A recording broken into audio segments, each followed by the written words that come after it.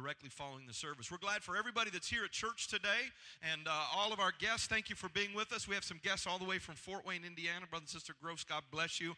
Glad to have you with us. And everyone else that's come to be with us today, we're glad to have you in church with us. Nehemiah chapter 8 and verse 9 says, "And Nehemiah, which is the Tirshatha, and Ezra the priest, the scribe, and the Levites that taught the people, said unto all the people, This day is holy unto the Lord your God. Mourn not, nor weep. For all the people wept when they heard the words of the law. Then he said unto them, Go your way, eat the fat." And I've been doing that all summer, so I'm obeying the scripture.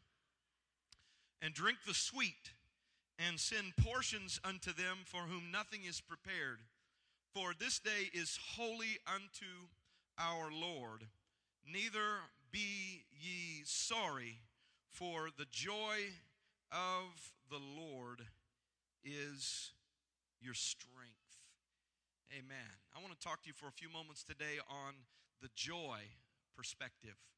The joy perspective. Let's pray together right now and ask for God to speak to us. Jesus, we thank you for your word, and we thank you for the transformation, Lord God, that it brings into lives. And I pray today in this place, Lord God, that your glory would fill the house, that you would speak to needs, Lord God, and that our hearts would be transformed by the ministry of the word today.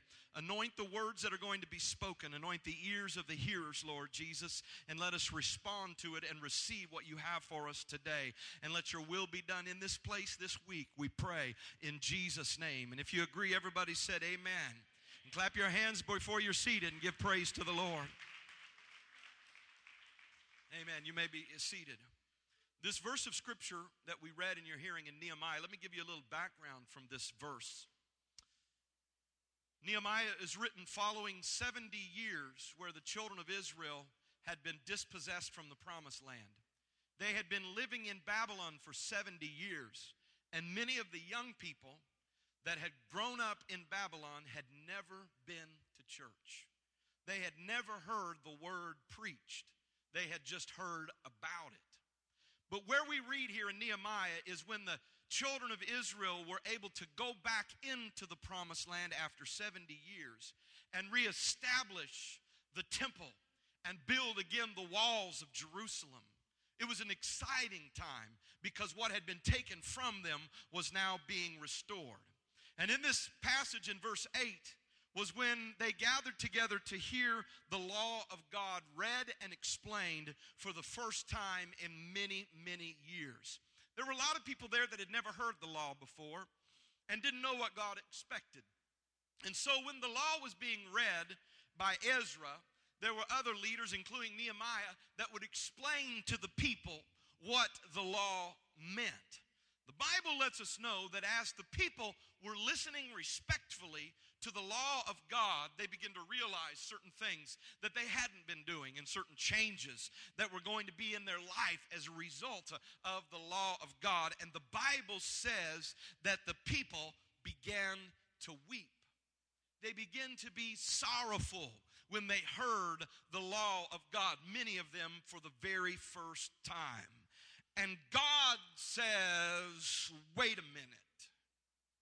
I don't want mourning and weeping to be associated with the Word of God, with the place of worship, and with reverence to Jehovah. They're listening to the Word. They're hearing the Word. They're getting ready to apply the Word to their lives. But I have a problem with their perspective.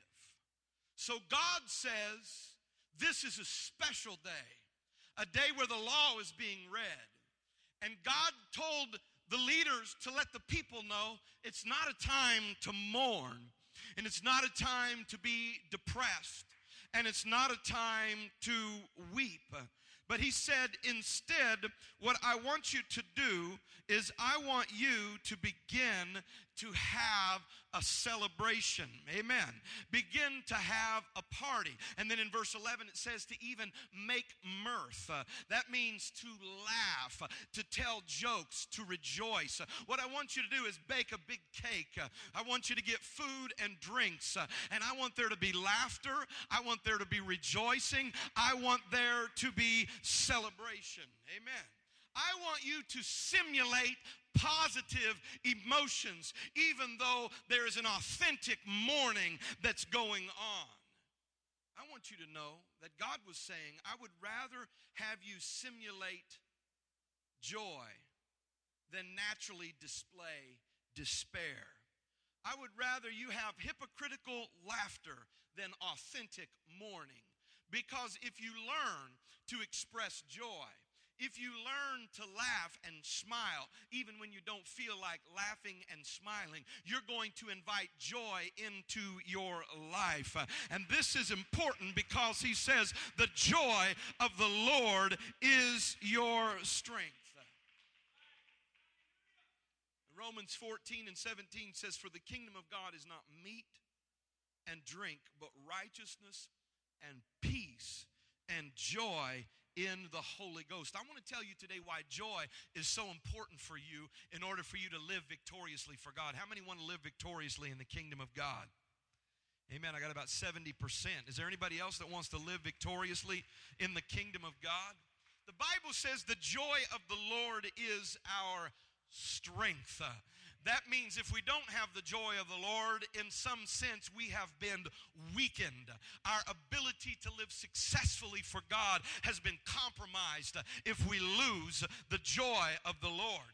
Isaiah chapter 12 and verse number 3 says, therefore with joy shall ye draw water out of the wells of salvation.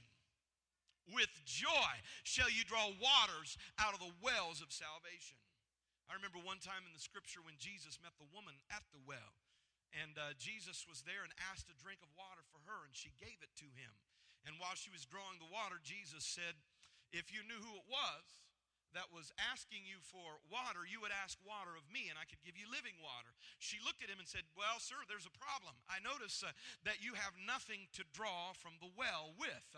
That means it doesn't matter how good the water is in the well. If you have nothing to draw with, how are you going to get the waters out of the well? And I want to tell you that if you don't have any joy, you can't tap in to the sources that are in your salvation. Amen. I see joy as a bucket that you use to get water out of the wells of salvation. And if you forfeit your joy, and if you lose your joy, you have nothing to draw with. And it doesn't matter how good the water is. It doesn't matter how resourceful it is. It doesn't matter how satisfying it is. If it's still down in the well, you can't get it. And so I'm telling you today that joy is important, because when you get joy, you get what it takes to tap into the power that God has to refresh and renew and restore you. Hallelujah. I want to tell you that joy and happiness is a choice. Sometimes we believe it's just an emotion, but I want to remind you that today that joy and happiness is a choice. You've got to arrange your mind every day to choose happiness. You get to choose that. You get to choose your attitude. Did you know that? That's why my mom used to tell me, change your attitude. Amen? Anybody have a mom like that? You better change your attitude. Why would she tell me that if I had no control over my attitude? The reality is you have control over your attitude.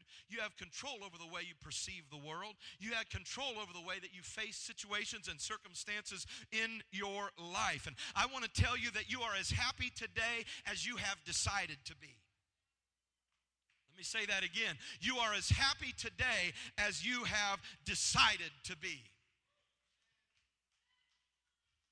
I don't know how this happens, but if you notice kids are like naturally happy, right? They're always laughing. They're always screaming. They're always playing. They're having a good time. And then I look at us as adults. We're mature now. We're serious. We're dealing with real issues.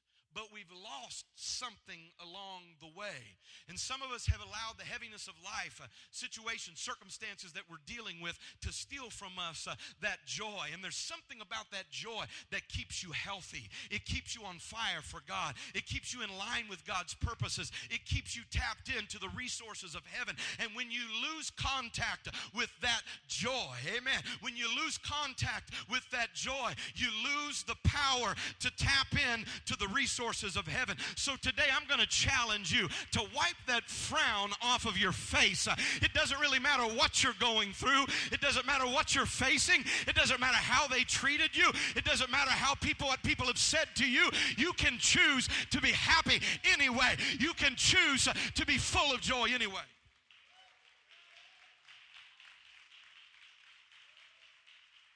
I'm going to tell you right now that you can lose your job and still have joy. That you can lose your house and still have joy. You can go through sickness and still have joy. You can get a report from the doctor that says you're going to die and still have joy. It's your choice. You get to choose. Amen? Somewhere you got to get this point. How you face life and how you feel about life is about 10% what happens to you, and 90% how you respond to what happens to you. And you see people who, if you look at their lives, they've got a lot to be thankful for. But all they can focus on is what makes them unhappy. And they go around unhappy all the time. This is bad because it affects you negatively in your relationships. It affects you negatively at work. But more importantly than that, if you lose the joy, you have nothing to access the resources of heaven. And I'm challenging someone here today to hear this preacher and get your joy back.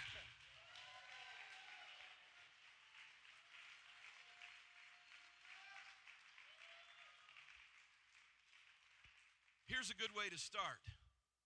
Here's a good way to start. There's something that we used to sing about when we were kids. Smile a while. Remember that one?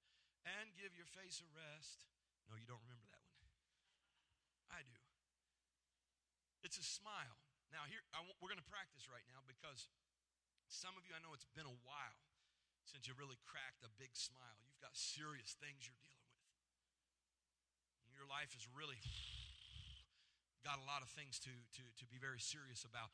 But what I want you to do is I want you to go ahead and try, and I promise you your face won't crack unless you've had a lot of plastic surgery. You'll be all right. Can you smile right now? Somebody smile. Come on, practice. Smile, smile, smile. Doesn't that feel better? Well, I can tell you from my perspective that a lot of you look better.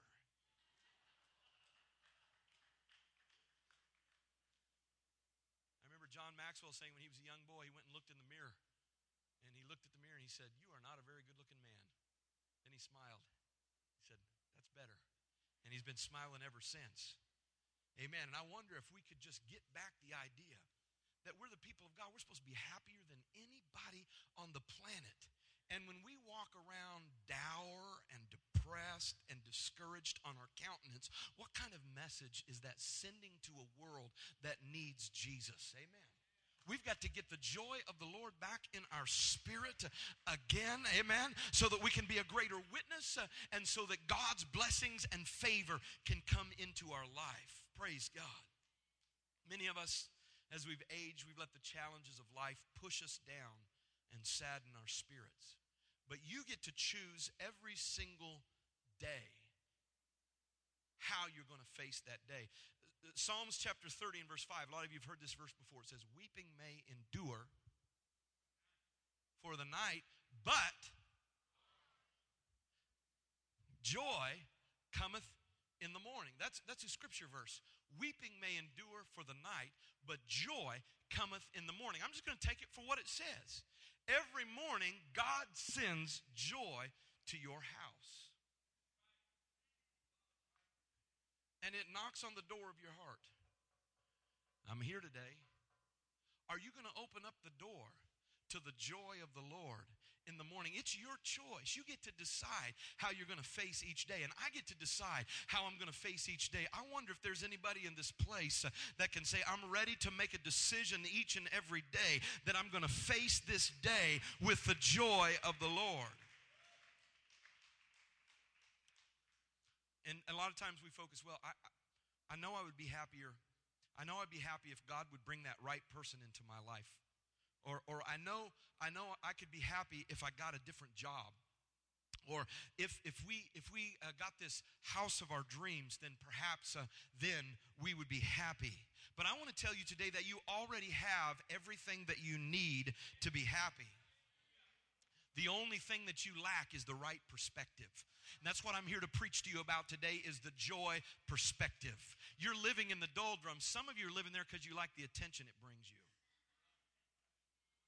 But I wonder if there's anybody that would like to live the abundant life that the Word of God promises. Amen. You've got to change your perspective and realize that I already have more than 90% of the world does in terms of material things. I've been blessed beyond measure. I wish I had a bigger house.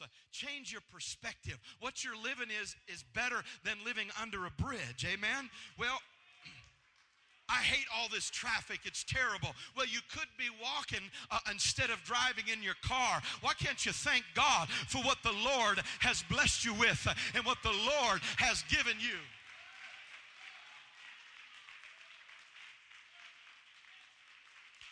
Well, I wish I had a different spouse. Let God take that person out of your life and let loneliness cloud your life, and you'll thank God for what He has given you. You've got a lot to be thankful for.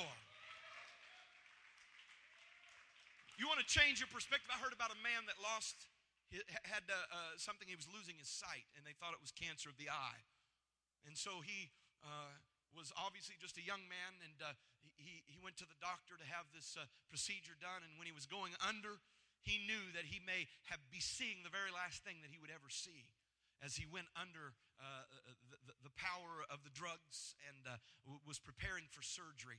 But when they got in there, they discovered that it wasn't cancer behind his eye, but it was some kind of a fungus that was blocking the vision of his eye. They were able to remove it, clean it, and then when he came to again, he realized that he could still see, and he wasn't going to lose his sight, and he became so overjoyed. You know what? He had his sight all along, but it was the threat of losing the blessing that God gave him every morning that he took for granted that caused him to realize, I've got something to be thankful for. Most of you in here today can see my face. You ought to be thankful, amen, rather than having God come along and take something from you so that you can realize that God has blessed you. If you got your health, you've got all you need to be joyful. If you've got resources, if you've got things, it's time to let the joy of the Lord be your strength. You need to change your perspective. Get a joy perspective. Amen. Happiness is based on perspective.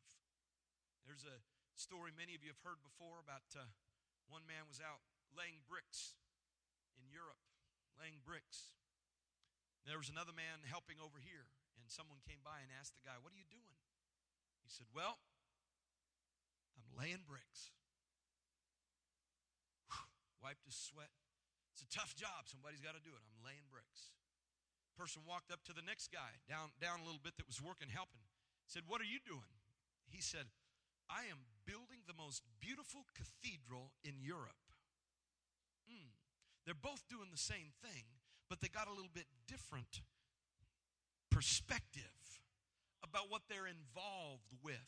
I want to encourage you, those that are serving the kingdom of God, when you're here putting up the pipe and drape or putting up the screen, and you wonder, what are you doing? Well, I'm helping here because I'm on the schedule, and if I don't show up, somebody else is going to have to do it. Why can't you get a bigger picture of what's happening? What are you doing? I'm winning souls. I'm building the kingdom of God. I'm making a place for the presence of God and the glory of God to move.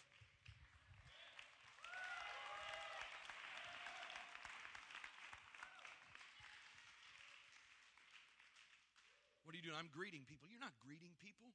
That's a part of what's on the surface, but what you're doing is you're winning souls. I'm playing my instrument.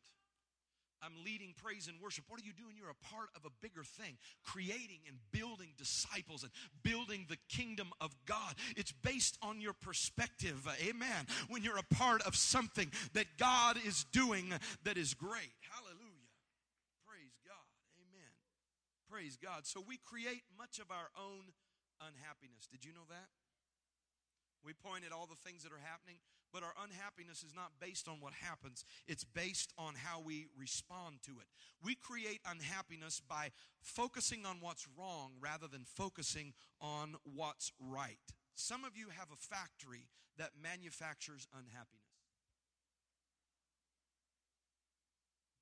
And every morning you crank up the factory and you dwell on what's wrong and you manufacture unhappiness. Some of you need to shut the factory down and come on now and realize that there's a lot of good to focus on. There are a lot of blessings that God has put into your life. His blessings are new every morning. And learn, I'm going to face life with joy, because what happens is you begin to see that blessings will start to come your way. Amen. And good things will begin to come into your life. When you walk around full of despair and depressed and discouraged all the time, you invite more depression and discouragement into your life. When you're angry and short-tempered, what do? You invite other people's anger and short-temperedness into your life. But when you walk around with the joy of the Lord, you introduce joy into other people's lives, and you welcome it to come back to you. In Philippians chapter 4 and verse 4, it says, "Rejoice in the Lord always. And again I say, rejoice." Let me tell you, I learned when I was teaching English that there are 4 types of sentences. Anybody remember the 4 types of sentences? There is a declarative sentence, right? That just makes a statement. There is an interrogative sentence. What does it do? Ask a question. There's an exclamatory question or exclamatory sentence that expresses strong emotion. But this one is not one of those 3. It's number 4. And the type of sentence that this one is an imperative. What does that mean? It is a command. It is an instruction. The Bible says, "Rejoice in the Lord always. And again, I say rejoice." I believe that if we would,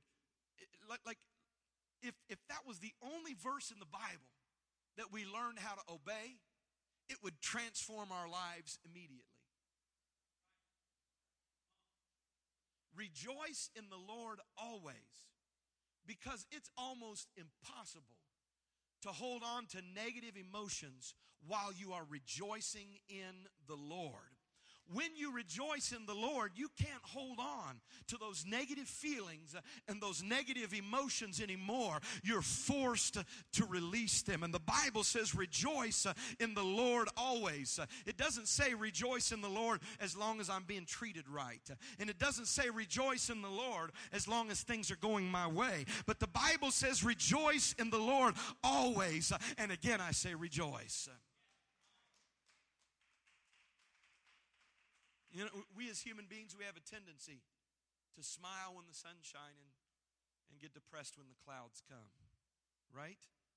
Maybe not in a literal sense, but when the clouds come, it's like, oh, despair, it's going to rain. Negative things are coming. Amen. I know we live in SoCal, we don't see much clouds. But I'm talking in a figurative sense here. When the sun's shining, we feel great. When the clouds come, we let it affect our mood and our attitude, and we become discouraged and depressed. That's a tendency we have as human beings. But I want to remind you that clouds are temporary and the sun is permanent. While the clouds are there, the sun is still shining. It's just behind the clouds. And if you wait long enough, even if you live in Seattle, where they have lots of clouds, eventually the clouds are going to move out of the way and the sun is going to shine again. Rather than let your emotions be controlled by things that float in and out of your life, realize that the sun is always there, that Jesus is always on the throne, and things that do come into my life to either make me better or help me impact someone else's life. And I'm going to trust God, and I'm going to live through it, and I'm going to keep a smile on my dial. I'm going to keep a song in my heart. I'm going to let laughter reign in my spirit because I choose to do that. Amen. I choose to be happy. I'm going to have to preach some unbelief out of this place right now, because there's some of you that have allowed your life to be controlled by circumstances, and you've allowed your life to be controlled by people in your life. You've given them your joy, but I want to tell you, somebody needs to stand up and say, you can't have my joy. You can't control whether I'm going to be happy or not. This is something that I received from the Lord, and this joy that I have, the world didn't give it to me.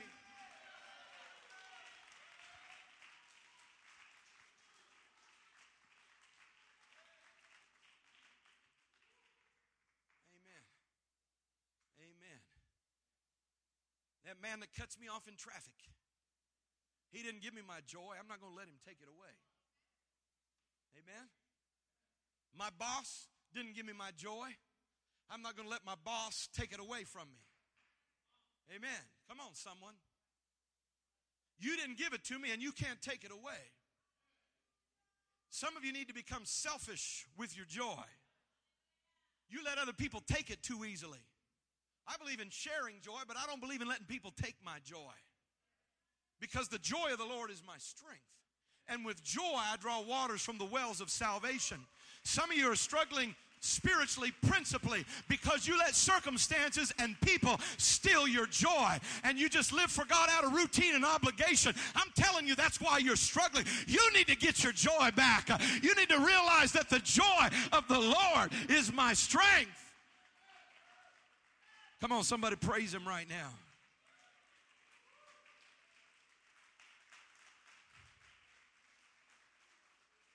Now, I understand it's human nature to turn negative during difficult times. But when you lose your joy, you lose your strength. And you need more strength during difficult times. When you're going through a financial crisis. When you break up with someone you love. When you're dealing with trying to raise a rebellious child. You can't afford to be negative and bitter and discouraged. Someone said one time, if you complain, you'll remain. You'll stay right where you are if you keep griping. I want to encourage somebody not to submit to negative emotions, but to encourage yourself in the Lord. God's been good to me. I'm breathing without a machine today. God's been good to me. I got some food in the cupboard. God's been good to me. I got a pillow to lay my head on. God has been good to me.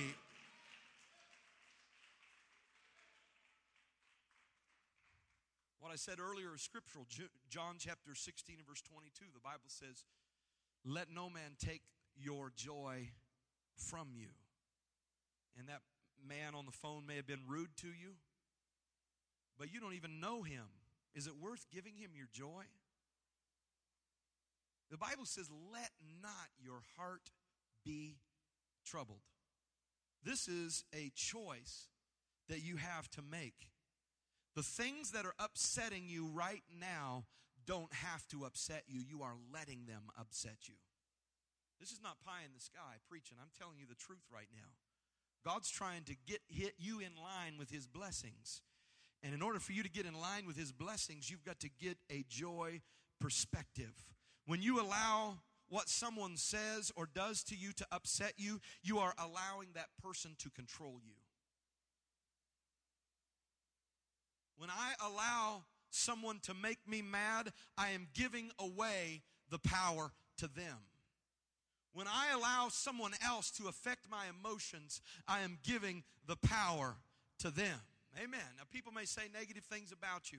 People may say things that hurt you. And every person has a right to an opinion, but you have every right to ignore that opinion. Amen. And not let that opinion shape who you are and how you feel. In Luke chapter 10, verse 5, it says, into whatsoever house ye enter, first say, peace be to this house. And if the Son of Peace be there, your peace shall rest upon it. If not, it shall turn to you again. When you speak to peace, when you speak peace to people, that peace will return to you if they reject it. And I want to encourage you not to let people who are poisoned on the inside rub off on you. Don't argue with a critic. You get down to their level. And don't let circumstances and don't let people steal your joy. Decide, I'm not giving away my power anymore. They made me mad. What you're saying is they get to decide whether I'm going to have joy or not. They upset me. Anybody ever had this happen before? We can all be honest here. Somebody makes us mad, a complete stranger. Maybe it's in a parking lot. Maybe it's on the phone. Maybe it's at a stoplight, whatever it is. Maybe it includes one of the fingers on our hand. Somebody makes you furious. A comment, whatever. I don't know about you, but I'll begin to think about that for a long time. I'll respond to them in some way. And then about 5 minutes later, I'll think of a way better response I could have given. Do I got a witness in the house? Amen. And then it affects my day. And then I feel this negativity in my spirit, and I've forgotten the encounter, but it's still lingering in my spirit. You know what I've done? I've let a complete stranger steal my joy. That's why we've got to learn to let things go. And I'm preaching to myself here right now as well. I can't afford to let what some other, can I say idiot? What some other idiot does to steal from me my joy. I want to learn to just smile and keep going. Like today, I was sitting at the stoplight looking at my phone. And as I was looking at my phone, somebody behind me honked their horn, started honking their horn. And I looked up and the light was green. And you're saying, oh, you're that guy. Okay.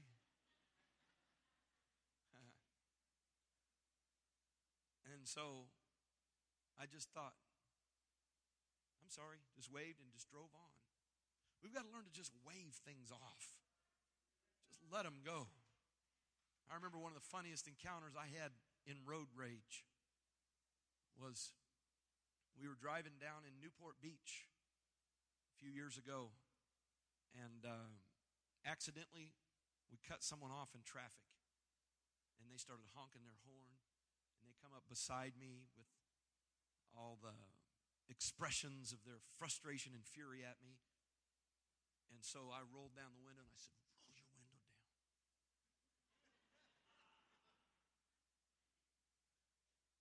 And so, oh man, he was ready then. He rolled it down. I said, I'm so sorry.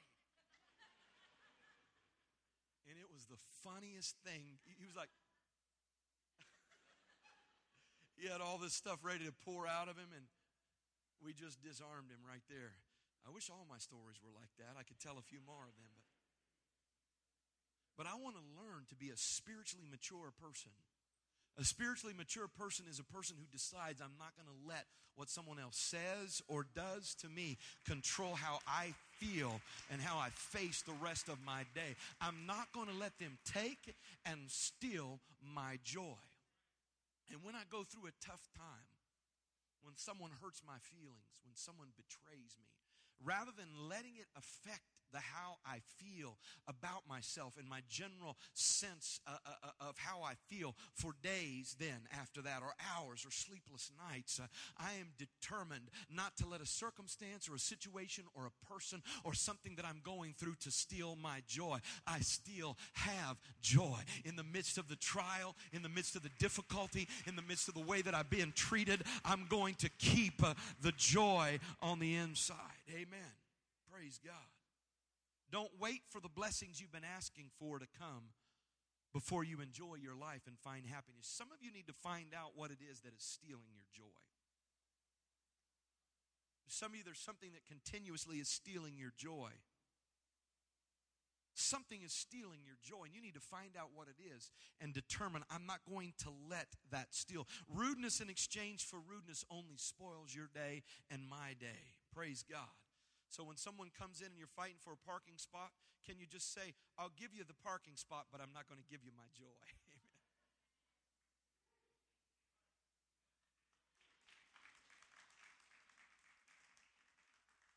let me remind you that in this joy perspective, it's not something that just is on the inside. It's something that is meant to be expressed. Hebrews 1 and 9 says, God hath anointed thee with the oil of gladness above thy fellows. What does that mean? That means you ought to be happier than other people because you're anointed.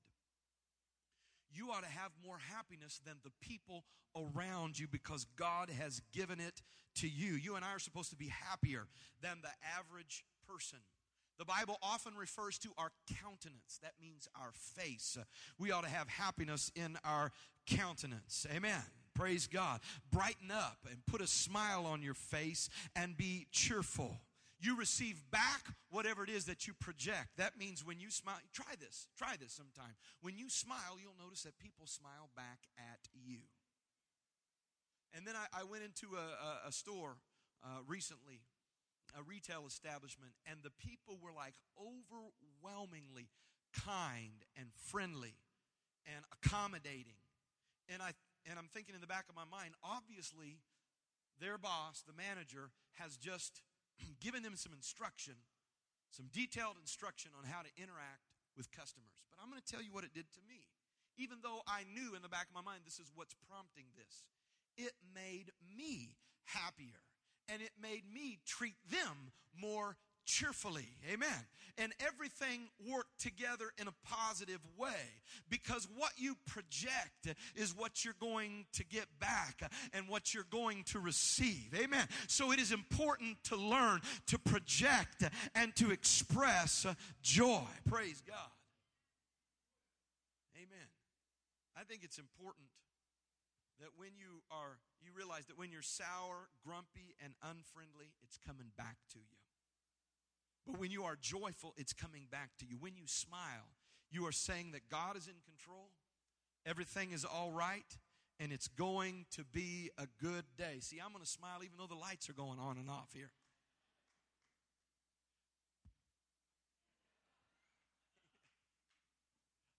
Can you smile when things don't go your way? Can you smile when your plans for the day don't unfold like you planned for them to? Because some of you need to realize that you got a plan for your day, but God may have a completely different plan for your day. And when your plans start getting messed up, you get angry. And you enter into God's plan with the wrong attitude. Some of us need to learn how to smile when things go our way and smile when they don't go our way. Amen.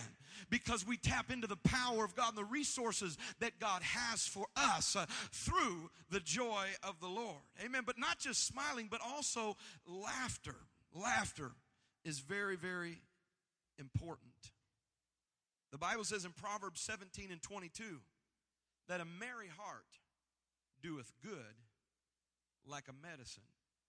Laughter and smiling makes us feel better and releases healing through our system.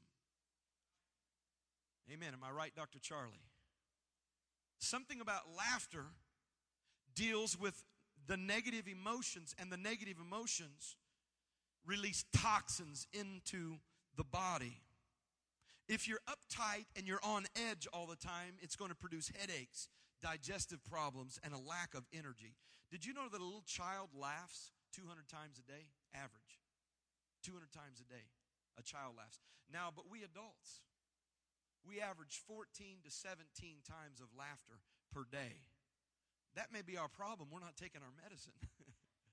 Laughter is like a medicine. Every time you laugh, it reduces the stress hormone in your body. Negative emotions like stress and worry and fear and anxiety and depression, all of these negative emotions, you know what they do? This is what doctors tell us, that they weaken our body's natural killer cells. What are natural killer cells? Natural killer cells are things that you have in your body that are always looking for things that aren't supposed to be in your body. And when they start to act, the killer cells destroy these cells in your body that aren't supposed to be there. They said that most people have cancerous type of cells that flare up in their body at different times in their life. But what happens is these natural-born killer cells jump on and destroy them before they even get started. But negative emotions limit and begin to diminish the amount and the power and the vitality of those natural killer cells. So that's what some of you need to smile. That's why some of you need to laugh. That's why some of you need to quit allowing circumstances to make you so dour. It's affecting your health. These emotions are affecting your health. And if some of you could learn to let the joy of the Lord be your strength and let the joy come into your life and learn to laugh again and learn to smile again. Hallelujah. Amen. And if you can't find anything to laugh about, I've found that one of the greatest muses for laughter is myself. I got a question. Can you laugh at yourself? Can you laugh at yourself? Or when something happens, do you get defensive? Can you laugh at yourself? I think this is one of the greatest skills that a person has, is that when they make a mistake or when somebody teases them, that they can laugh rather than become defensive. Amen. If you look at yourself for a while, there's a lot of material to laugh about there. And the same is true with me. Learn to laugh and learn to smile. Learn to enjoy your kids. Amen? Kids do funny things, but some of us are so stressed out, we don't have time to laugh at them. Amen? Do I got anybody else that has some funny kids in their life that's going to do some crazy stuff? And it can either make you mad or it can make you laugh your head off. Same is true in your relationship with your spouse. Circumstances, disagreements, situations that you're dealing with can make you angry and spiteful, or you can learn to laugh even at it. Can you do that? If you could do that, I guarantee you that would bring a lot more peace into your marriage. Can I get an amen? Am I preaching the truth right now? So joy is meant to be expressed. The Bible says the joy of the Lord is our strength. Amen. Let me tell you here some of the meanings of joy. Joy comes from the Hebrew word gil. Some of you remember this. I taught this a long time ago. And the word gil actually means to leap or spin around with pleasure. Joy. To leap or spin around with pleasure. Other nouns that are translated joy, mesos and saison, which means to leap, to exalt, to rejoice, to shout. And the word gil means to go in a circle, to be excited, to be joyful.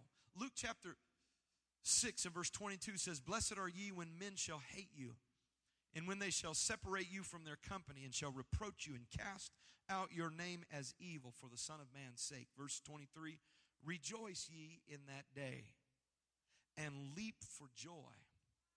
For behold, your reward is great in heaven. For in like manner did their fathers unto the prophets." The Bible says to leap for joy. Leap for joy. And I always thought that meant leap for joy in the sense, I'm so happy I'm going to leap. I'm so excited I'm just going to, like a little kid. Anybody know what I'm talking about when it's finally the day that you're going to Disneyland? It's Disneyland day, and the kids know it. You shouldn't have told them, but they know it. And that night before, they won't go to sleep. You know what I'm talking about? And the next morning, they're jumping around the house, literally bouncing, not figuratively, literally bouncing off the walls. Anybody got kids like my kids? You know what I'm talking about. They are so excited. That is joy. They are rejoicing. The Bible says to leap for joy. Let me explain that to you in a different way. What if I told you to reach for candy? That would mean if I want candy, I reach for it, not reach because I have candy. That means to reach for it. And the Bible says to leap for joy. I don't believe that means leap because you're happy. I believe that means begin to do this and you will receive happiness when you begin to rejoice, when you begin to express with your body, with your face, with your expressions, the joy. It will begin to come to you. It's hard to smile for a long time and stay depressed. Come on now. Even if it's a fake smile, even if it's a hypocritical smile, even if you don't feel the smile, I believe God would rather you smile a fake smile than produce or express genuine and authentic discouragement. Somebody, amen, let the joy of the Lord begin to flow out of you. Let the joy of the Lord begin to flow out of your spirit and begin to express the joy of the Lord. The Bible, once again, the writer says in Isaiah 61:3, put on the garment of praise for the spirit of heaviness. Psalms 34, I will bless the Lord at all times, and his praise shall continually be in my mouth. You cannot bless the Lord at all times and stay defeated. You cannot let praise be continually in your mouth and stay defeated. You may say, but preacher, I don't feel like praising God today. That's why the Bible says bring the sacrifice of praise. Sometimes it takes effort and sometimes it doesn't come naturally. And at those times you have to bring the sacrifice of praise. Do you think that Paul and Silas felt like singing songs in a dungeon at midnight, sitting in a pool of their own blood? But they sang praises to the Lord at midnight. This is what's called a sacrifice of praise. And I'm challenging some of you here today that are dealing with some real stuff, that are dealing with some real heaviness, to put on the garment of praise for the spirit of heaviness, to bring a sacrifice of praise into the house of the Lord. Oh, glory. The word Judah is a very significant word in Scripture. It means to give thanks, praise, or celebrate to Jehovah. Thanks, praise, celebrate to Jehovah. And of course, we know that Jesus was the Lion from the tribe of Judah. That means his father through the lineage was Judah, the fourth son of Israel. Judah means praise. And at one point the Bible says, send forth Judah first into the battle. And when this tribe goes first with instruments, singing, and praise, God's going to bring victory. And I want to challenge some of you in your battles, in your struggles, to learn to celebrate and praise and bless the Lord at all times. This is Bible right here, my brothers and sisters, but it requires discipline to say, I'm not going to get upset. I'm not going to get filled with despair. I'm not going to get negative. I'm not going to let anxiety drift into my spirit. I'm going to bless the Lord at all times. I'm going to praise him. I'm going to let his praise be continually in my mouth. Let me remind you where the name Judah comes from. Judah was a child of Leah. Leah was the sister that was not beloved. Rachel was beloved. Leah was not. So Leah's husband loved her sister. That's a bad situation, right? And we know the emotional needs that a woman has, the emotional needs that a man has, the emotional needs of a woman. This woman's emotional needs were not being met because the one that she loved was in love with someone else. And God opened her womb. She began to have children. She named the children based on the emotions that she was going through at that time. The first child was named Reuben. Reuben means to see. She named him Reuben. You can read it in your own Bible. I'm going to name him Reuben because maybe God hath seen that I was hated and brought this child so I would be loved. She had another child. The next child she named Simeon, which means to hear. She said, maybe God hath heard that I was hated, and he brought this child so that my husband would love me. The deal was the babies were coming, and the situation wasn't getting any better. The third child came, and what did she name the third child? The third child she named Levi, which means to cling. And And she named him this, and this is what the Bible says. She said, I'm going to name him Levi because maybe God hath brought this child so my husband would cling to me emotionally. But it still didn't change the situation. Amen. Jacob was in love with Rachel, and Leah was out in the cold. But God opened her womb a fourth time. And this time she said, I'm going to name him Judah, which means to celebrate and give praise to God. Not because the situation's gotten any better, not because he finally loves me, but because I realize that I've got a lot to be thankful for. And in the midst of the bad situation, she said, I'm going to have a party. In the midst of the despair, she said, I'm going to celebrate. I'm not going to let what's happening here steal my joy. I'm going to celebrate. And I wonder if there's somebody in this place that can celebrate and give thanks and praise to the Lord right now, in spite of what you're going through. In spite of what you're facing, in spite of the situation, I'm going to praise the Lord. And finally, there's a verse of Scripture in 2 Samuel chapter 6, great story about King David. When he was king, the Ark of the Covenant was in this place called Kadesh Barnea. David lived in the capital city of Jerusalem. Blessings were in Kadesh Barnea because the Ark of the Covenant represented the throne where God enthroned himself with his Shekinah glory. David said, you know what? I think it would be smart, and I think God would be happy, and I sure would be happy, if we could bring the Ark of God's presence from, not Kadesh Barnea, but Obed-Edom. From Obed-Edom, and we could bring it right here into Jerusalem. So he sent the command to do so. At first they went out and they put it on a wagon. And they began to carry the Ark of the Covenant from Kadesh Barnea into Jerusalem on a wagon. And the Bible says that as they went over a threshing floor, a rough spot, that the wagon began to move back and forth, and the ark was top heavy, and it began to teeter on the wagon. And there was one of the servants named Uzzah who was with them. And Uzzah reached forth his hand to steady the ark. And when he touched the ark, he found out that the ark was not Uzzah friendly, and it killed him. So David went back and counseled with the people and said, well, what's counseled with the scholars of Scripture? And they discovered whenever the Ark of the Covenant is moved, it has to be moved by priests. And the priests have to bear it between them on a staff. So there had to be 4 priests, and they had to have these staffs that went through the corners and the hoops of the ark, and they would carry it borne on the shoulders of the priest. So David, if you're going to get the glory of God into Jerusalem, it's not going to work for you to bring it in on a wagon.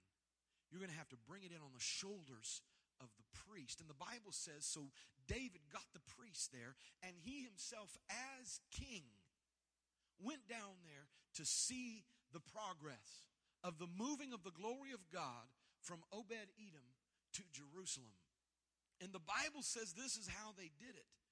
They would offer sacrifices to the Lord, and then after they offered a sacrifice, David would begin to dance before the Lord with all of his might and celebrate and rejoice about the presence of God.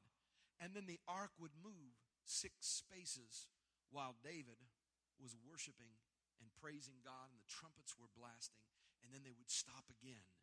And David would celebrate. Now the Bible says that when David came into the city there with the Ark of the Covenant in 2 Samuel chapter 6, as the Ark of the Lord came into the city of David, Michal, Saul's daughter, which was David's wife, looked through a window and saw King David leaping and dancing before the Lord.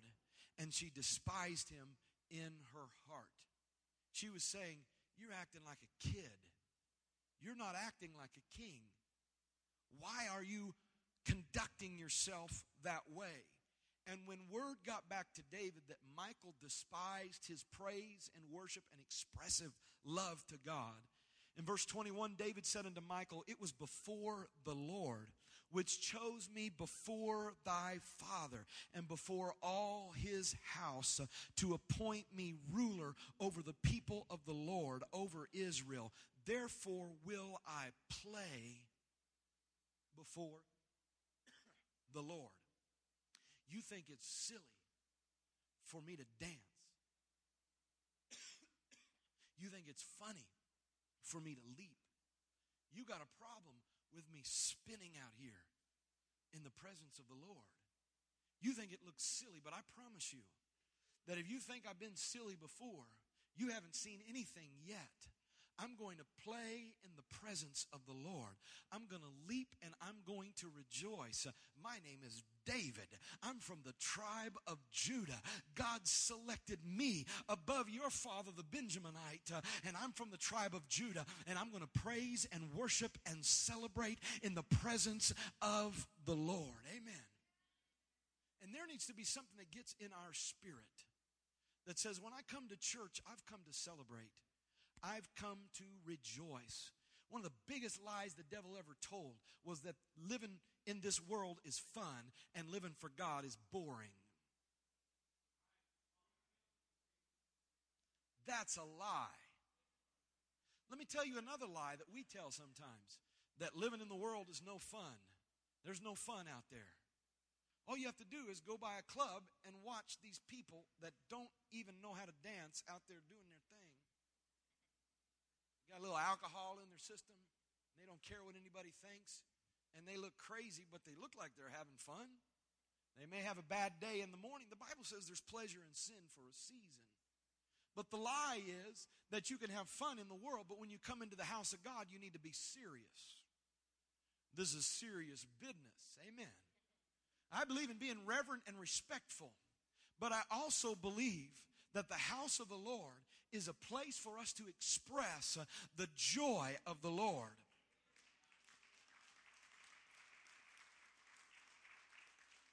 And some of you may watch and look on as people begin to express their love for God by leaping and dancing and shouting in the presence of the Lord.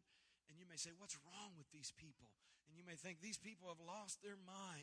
But I want to tell you that this is the spirit of David that says God is good. Amen. God has blessed me. God has provided for me. Amen. And his power is moving. His presence is moving. And I will bless the Lord at all times. Some of you need a praise break. Amen. Some of you need to let the spirit of heaviness be taken off of you and be replaced. Amen. With the joy of the Lord, the garment of praise. Praise God. Hallelujah. Amen. Come on, somebody put your hands together and praise the Lord right now. Hallelujah. Somebody praise the Lord right now. Thank you, Jesus. Somebody praise him and lift him up right now. Hallelujah, hallelujah, hallelujah, hallelujah. Thank you, Jesus. Thank you, Jesus. Thank you, Jesus. Hallelujah, Lord. Hallelujah. Praise the Lord. Anybody happy here today? Anybody happy here today? Come on, anybody feel the joy of the Lord? Anybody feel the joy of the Lord? The kingdom of God is not meat and drink, but it's righteousness, peace, and joy in the Holy Ghost. And if you're missing your joy, you're going to have a hard time living for God. But that's why I'm here. I'm here to give it back to you. But you've got to make up in your mind, I'm getting my joy back. I'm getting my joy back. Some of you need to leap for joy. Some of you need to shake off the cobwebs from your smiler. Somebody need to shake the cobwebs off your shouter.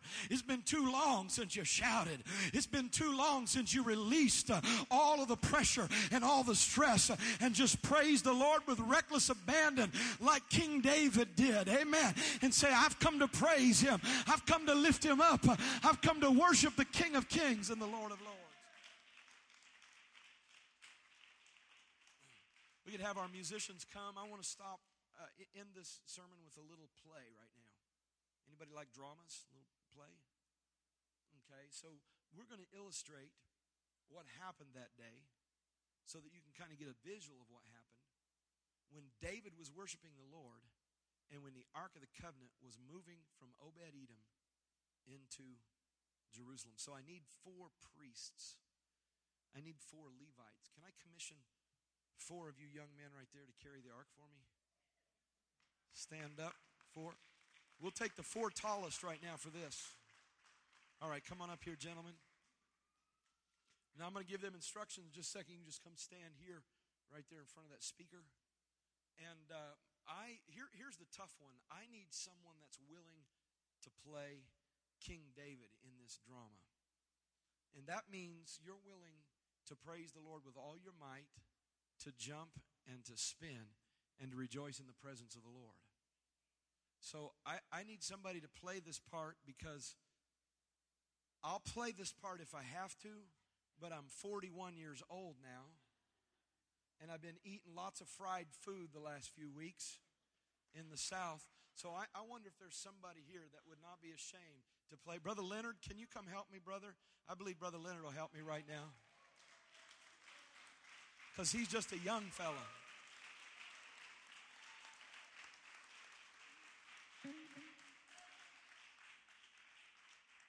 Because we're going to do a play, but at the same time, you're going to be showing your kids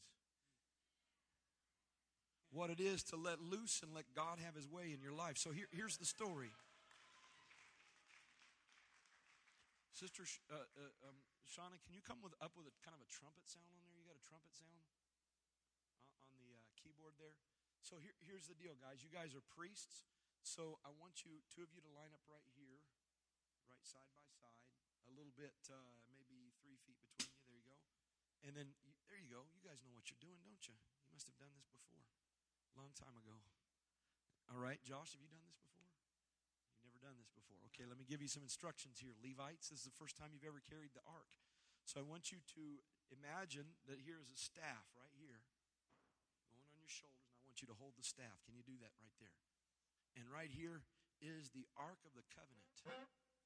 Within it is the covenant of the Lord.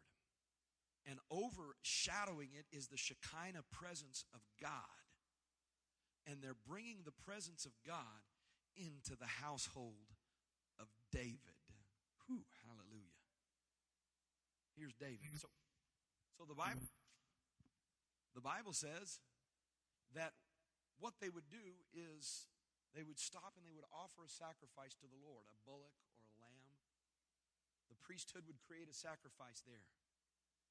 And then when the sacrifice was done, they would clean it up. And then what they would do is the Bible says that there was a sound of trumpets that began to play at that point. And when the trumpets begin to play, so we're going to all do this all together so that the people can see this. When the trumpets began to play, the Bible says David began to dance before the Lord with all of his might, and the ark began to move 6 spaces. So do you have any kind of a sound? It doesn't have to be perfect, just anything that you got there. Show me what you got.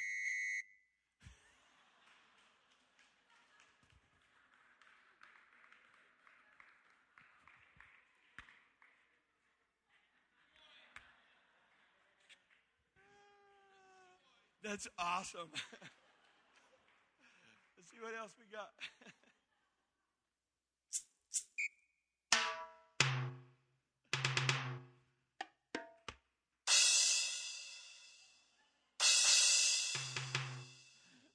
All right, let's try just like a keyboard sound. How about that?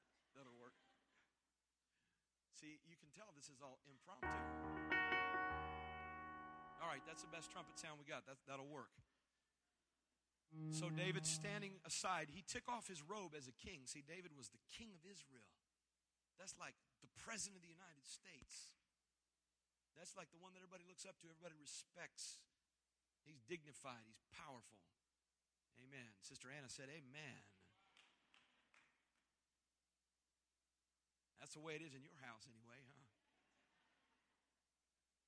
And when the sacrifice was finished, what we're going to do is when he begins to dance before the Lord, I want you guys to move 6 steps this direction, because here we are in Obed-Edom, and here's David's household, all right? Okay? So the sacrifice is being sacrificed. The sacrifice is done, and all of a sudden the sound of the trumpet begins to play. Here goes the sound of the trumpet. And David began to dance before the Lord with all of his might.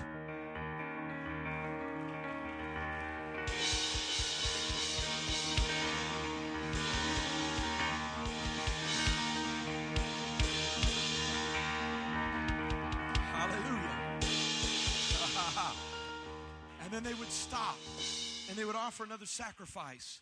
And then they would do the same thing again. But what I want you to catch is this, is that when David began to dance and leap and shout before the Lord was when the glory of God began to move closer and closer to his household. And one thing that I've learned in pastoring a church for 10 years is that when God's people forget about who they are and forget about what people think and forget about who's looking and begin to just express their love to the Lord and begin to shout and rejoice in the presence of the Lord, that the Spirit of God begins to move. Miracles begin to happen. People begin to be filled with the baptism of the Holy Ghost. Things begin to change in your situation. If you want to remain, then complain. But if you want to get up out of where you are, I wonder if there's somebody that can rejoice in the Lord for a few minutes with us right now before we leave.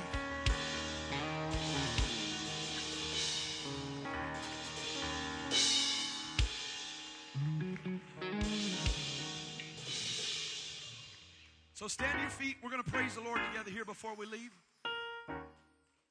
We're going to rejoice in the Lord together. But here's an important part. As we do this, this is biblical. The Bible says, leap for joy. Somebody said something bad about you, leap for joy. Somebody didn't include you in their group, leap for joy. Somebody made fun of you, leap for joy.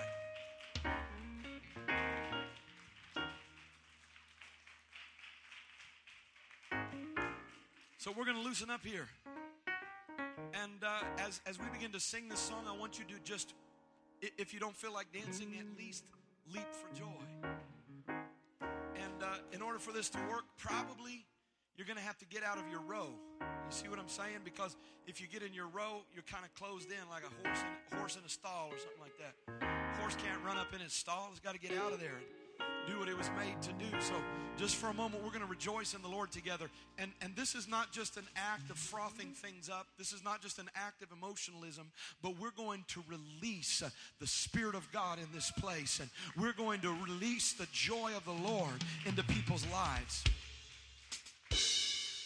Now, I remember when I first danced before the Lord, I came from maybe a sort of more of a church that's real kind of staid and structured or whatever when I was younger. And so it was unusual to dance in the presence of the Lord in that setting. But I felt like doing it, and somebody was preaching about it, and I felt like rejoicing in the Lord. And I knew that I wanted to really just let loose and not worry what anybody thought about it. And so I remember just not knowing what to do, so I just got out there, and I lifted up my hands, and I jumped one time. And I don't know if you looked, but I'm not the most coordinated person. I kind of look like I'm tottering around like a toddler. But I just leaped before the Lord, and I lifted up my hands, and I was praising God. And I just began to leap before the Lord. And it felt a little bit unnatural at first. But while I was praising God, things began to happen. See, some people have this mistaken notion that I will worship the Lord in the dance when the Holy Spirit moves me to worship in the dance. Because I don't want to be guilty of dancing in the flesh. But guess what? The flesh is pretty much all you got to dance in. You're going to let your spirit jump out of your body and go dance around, that's fine. But worship and praise is active when we rejoice in the Lord. And this is going to be therapeutic for somebody in this place. That you're just going to begin to focus on the goodness of Jesus, okay? This is not just about moving around or calisthenics. This is about focusing on the goodness of Jesus and rejoicing in the Lord. Because you believe God has your back. You believe God's going to send blessings your way. And just like the little kid who can't wait to get to Disneyland.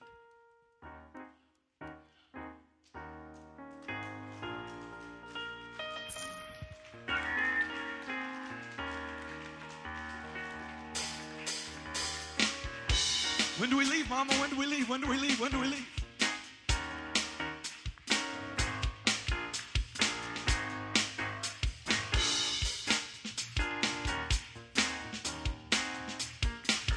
Praise God. See, what's going to happen is there's some miracles that's going to happen in this place. There's some deliverance that's going to happen. Some things are going to be broken off of you that you've been praying for God to release from you. But with the joy of the Lord, something's going to happen in this place. So here's how we'll do it.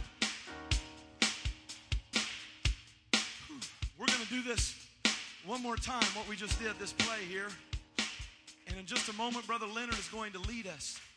And when they begin to play and they begin to sing, that represents the sounds of the trumpets. And instead of it just being David, why don't we all just begin to praise the Lord? Just step out. If you're not comfortable shouting and dancing before the Lord, that's fine. Nobody's going to force you to do that. But just get out, wave your hands, move your feet around, do something, and begin to express your love to Jesus. Begin to let the joy come. It's okay if you laugh. It's okay if you smile. In fact, it'd be great if you would smile and begin to praise and worship God. And while you praise and worship God, let something begin to bubble out of you. It's the Spirit of the Lord, and it's the joy of the Lord. All right. So priests, you got the glory of God. You've got it on your shoulders, bearing it. The sacrifice is being offered unto the Lord. As they're offering the sacrifice, David is waiting for the signal. And finally the signal comes as the trumpet begins to play. Amen. Hallelujah. And David begins to dance before the Lord with all of his might. And the glory of the Lord begins to move.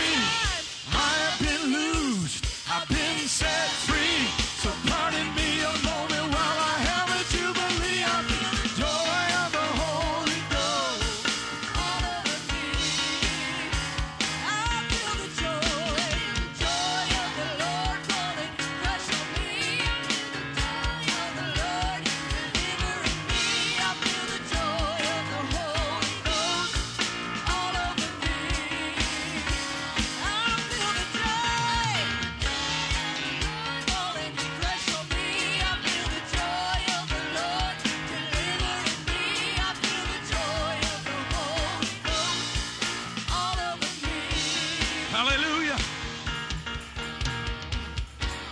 I wonder if there's some people in here that can worship in faith.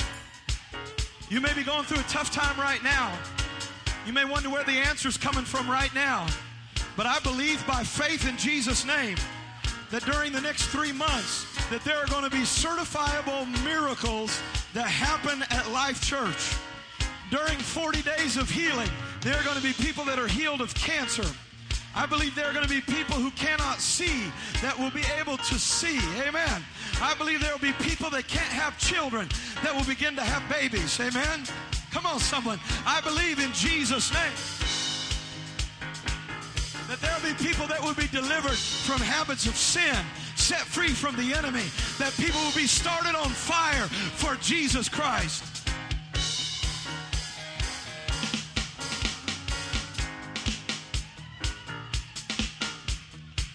Amen. I want you to rejoice together with me right now. This is Sister Ruth. You guys know Ruth and Nima. I don't know if you noticed or not, but she is expecting a child. And I think they both remember that this is an answer to prayer. And we're just going to celebrate together right now, because a few months ago it looked impossible. A few months ago, we said, God, can you give it to them what they're asking for? And God's answered the prayer. Can somebody celebrate with them right now? Can we rejoice with them that rejoice right now? Let us rejoice and thank God together for what He's doing in their life, because you'll open the door to blessing in your life. I feel the joy of the Lord falling fresh on me. I feel the joy of the Lord delivering me. I feel the joy of the Holy Ghost all over me. I feel the joy of the Lord falling fresh on me. I feel the joy of the Lord delivering me. I feel the joy of the Holy Ghost all over me. Well, I have been loose. I have been loose. I've been set free. So pardon me or mold me while I have the jubilee. I feel the joy of the Holy Ghost all over me. Come on, one more time. Say, I have been loose. I have been loose. I've been set free.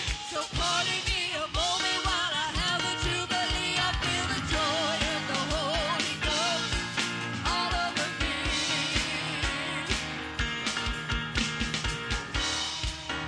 I'm going to tell you something and what I feel in the Holy Ghost. And I've expressed this in the prayer, and I expressed this. The reason why we're here is that there is something that is being released in this church. There is something that is being released in this church. You think that what you've heard from Pastor just sounds good, but it's literally going to happen. You're going to see the signs and the wonders happen. The miracles are going to start to happen when a church begins to pray, when a church begins to worship, when the church begins to believe the impossible. All of a sudden, God steps through the scene, onto the scene where we're at, and begins to show Himself strong on His behalf, on our behalf. I believe that's going to happen. If you believe that with me, if you believe that with me, go ahead and worship the Lord and magnify the name of the Lord. Praise Him now for what God is going to do now. I feel the joy of the Lord delivering me. I feel the joy of the Holy Ghost all over me. I feel the joy of the Lord falling fresh on me. I feel the joy of the Lord delivering me. I feel the joy of the Holy Ghost all over me. Come on, shout it out. I've been loosed. I have been loose. I've been set free. So pardon me or mold me while I have a jubilee. I feel the joy of the Holy Ghost all over me.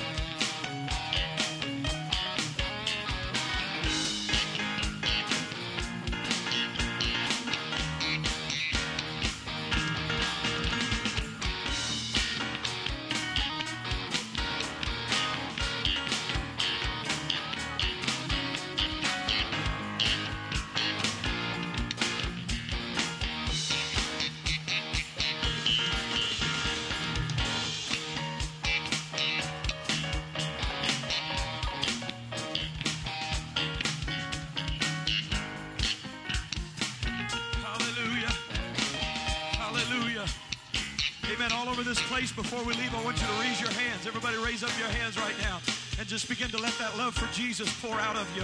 I love you, Jesus. Oh, God, I love you, and I thank you, Lord, for what you're doing. I thank you for the miracles that are going to take place. I thank you for the promises, Lord God, that are being fulfilled. I thank you, Jesus, right now, Lord, that I feel your presence. I feel your touch. I feel your anointing. I feel your power. I feel your blessing. Hallelujah. You're real. You're real. You're real. You're powerful. You're making a difference. Come on, that's it. Just let it go. Hallelujah. Hallelujah. Hallelujah. Hallelujah. Hallelujah. Oh, hallelujah.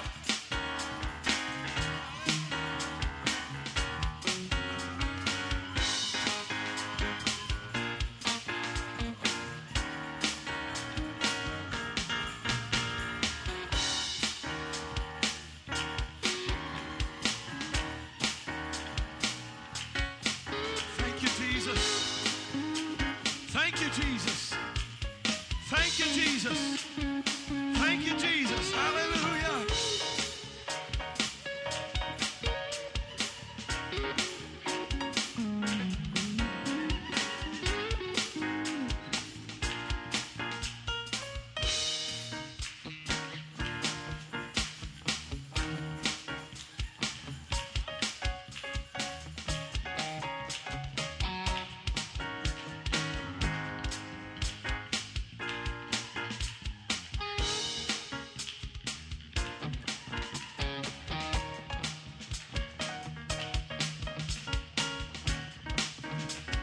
I get joy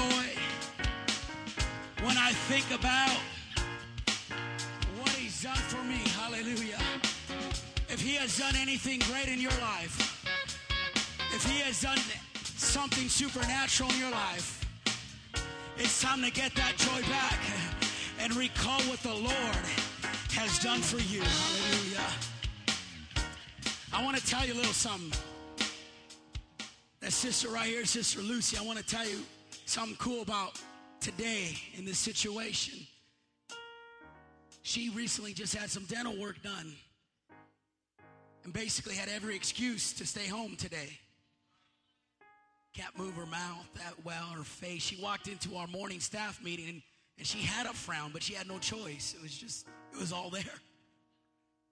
But she decided to come to the house of the Lord anyhow. And while this worship service was going on and while this altar time was going on, the loudest voice I can hear came from the lady, amen, hallelujah, that had every excuse to call it quits on this Sunday, every excuse to stay home. But she said, I'm not going to let pain, I'm not going to let how I feel rob me of my joy. And some of us don't have pain right now. Some of us don't have anything stopping us. But what would happen if we let the joy of the Holy Ghost just erupt in this place? Hallelujah. Someone from the depths of their heart begin to have joy unspeakable and full of glory. The joy that you've given me. God, you've given me a joy, God, that is unmeasurable. God, I can't put it against anything in this world, but the joy of the Holy Ghost is upon me. Hallelujah. The joy of the Lord is my strength. And that's why I can sing that song. I get joy when I think about what he's done for me. I get joy when I think about how he set me free. I get joy when I think about how he brought me out. There's joy in the Lord, joy in his peace, joy in the word that he gives us, joy in the Holy Ghost.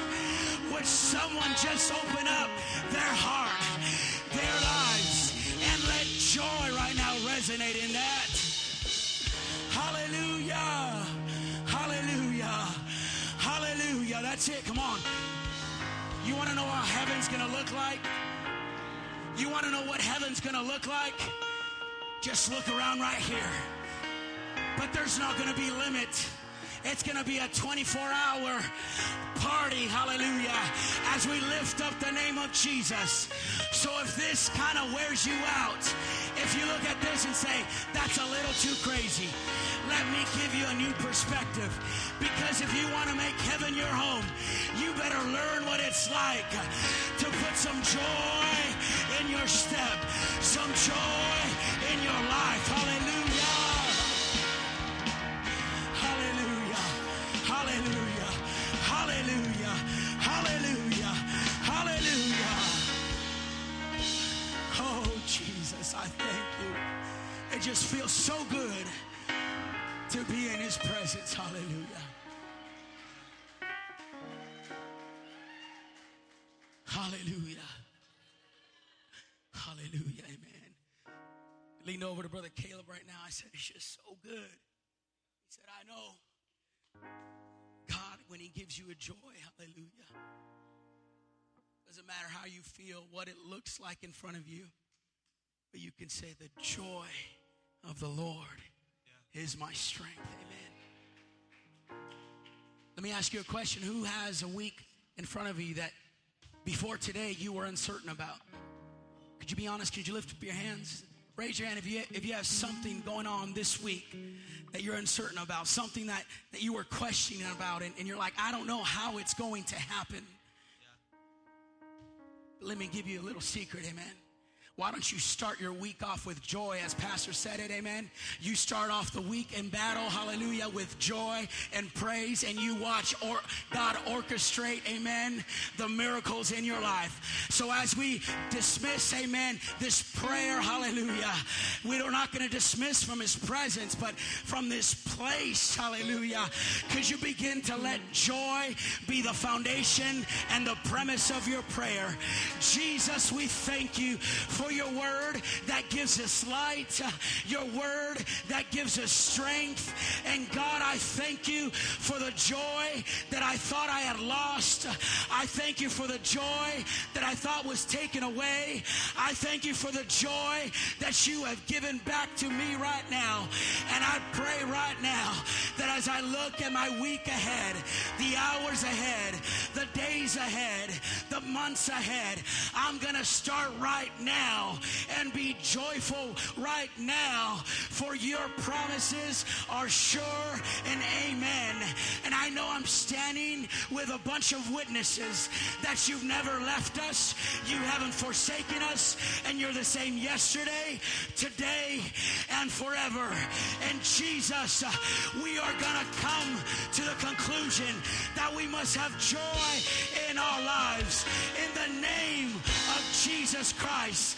Someone shouting to God with a voice of triumph. Someone shouting to God with a voice of victory. Someone have joy in their lives in the name of Jesus. Hallelujah. Hallelujah. Oh, mighty God. Yes, Jesus. Hallelujah. Hallelujah. You go out, you find someone, and you share that joy that God has given you. God bless you, Life Church. Has this been a great Sunday in the Lord? Hallelujah. We love you. We'll see you at camp meeting on Thursday. And if you are here for the first time, or you are a guest with us, please get to know Pastor in the pastor's reception. God bless you, and let's have a joyful week.